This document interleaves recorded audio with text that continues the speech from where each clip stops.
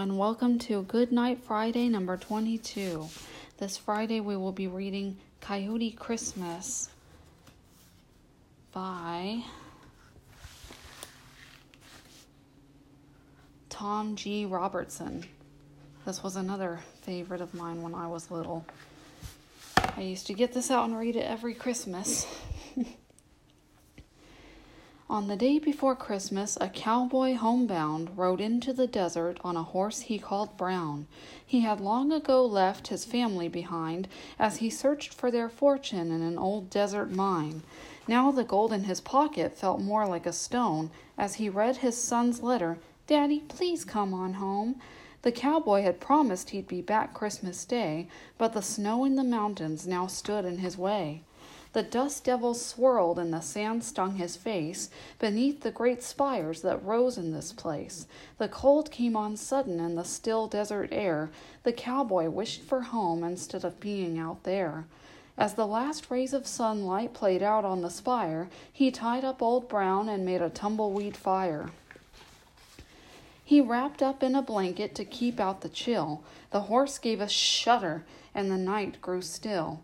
"Merry Christmas," he said softly to the horse he called Brown, and the cowboy dozed off, asleep on the ground. He dreamed of the family that he held so dear, and feared he'd not see them at Christmas this year. Old Brown flopped his eyelids and wheezled a snore as he slept like the cowboy for a moment or more. And then, all of a sudden, a great howling came. The cowboy jumped up, for the desert had changed. The moon had risen in the eastern sky, and the desert howled with a coyote cry. The coyotes skated and skied, they sledded and slipped. They had a belly giggle as one of them flipped.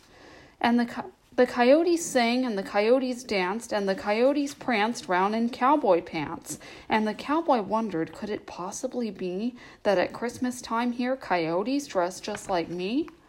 They all wore tall hats and boots and spurs and bright native dresses for the coyote girls. A coyote named Indy rolled on along as another named Belle sang a coyote song.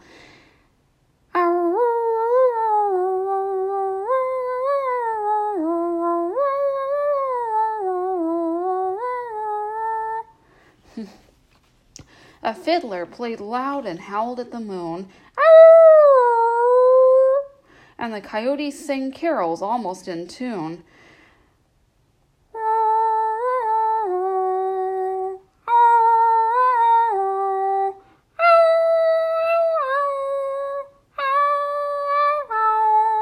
And they all looked so funny that they tickled Old Brown, and he snortled hoarse giggles with a whinny snicker sound.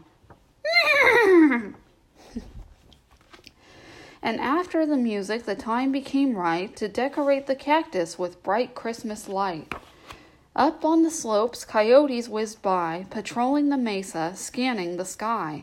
The ski patrol searched, looking all through the night, then howled, "Hooray! Santa Paws was in sight!" And a coyote Santa, dressed in red and white, whizzed down from the mesa, holding his light. And to the children he gave coyote presents galore, bright-colored rocks, cactus candy, and more. For the coyote boys there were lassos and spurs, with corn-husk dolls for the coyote girls. And a coyote chieftain in a feathered headdress had a howl of a chuckle as he watched the night fest. And 3 wise coyotes in their pink Cadillac spotted a star and followed it back. Then suddenly at midnight from that same star above, borne upon the wind, came a brilliant light of love.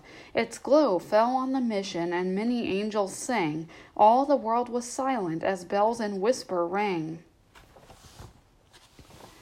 And coyote howls turned into quiet song as one by one to the mission they all walked along. And in their paws each carried one small thing, a simple gift of love for the newborn king. A piece of cactus, a flower, a paw full of sand, treasure measured in the heart, taken from the land. The cowboy kept thinking, what can I do? So he followed the coyotes into the mission too. A wise coyote preacher howled a coyote, "Hello!"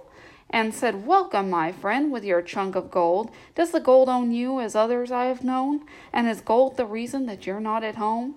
The cowboy reached for the gold and laid the piece down, gave his gift, and turned to the horse he called Brown. As he left the mission on that joyous desert night, all the heavens and the earth filled with a wondrous light, and the mission bells tolled, "Let there be peace on earth, on this night of nights, upon the Christ child's birth." When he woke in the morning, there was not a sound, no sign at all of the strange Coyote town. Just the same old desert. How funny it seemed. Did it really happen, or was it only a dream? Then it occurred to the cowboy that there might still be time to make good his promise at this Christmas time. He jumped on Old Brown, who reared up to the sky and ran like the wind. He could almost fly. The cowboy didn't notice the gold on the ground. It meant nothing now as they raced homeward bound. They crossed the wide prairie toward a small distant light. Through Rabbit Ears Pass, they'd be home tonight. It was just before midnight when they made it home. Thank goodness this Christmas they would not be alone. The cowboy's little boy heard an old familiar knock and that whinny snicker sound as he undid the lock. He opened the door wide and called out to his mom, through laughter and through tears, "Daddy's come home." All about the coyotes the cowboy explained, and what he had seen, how little he'd gained. They laughed at his howling just like coyotes do, and the spirit of Christmas inside of them grew. The boy asked his daddy if someday he could see the mysterious coyotes and their families. The cowboy reached down and picked up his son and smiled as he answered and remembered the fun. But never go at Christmas and never for the gold, for Christmas is for family when we need someone to hold. And from far, far away a howl said amen, and Old Brown whinny snickered. They were all home again. The end.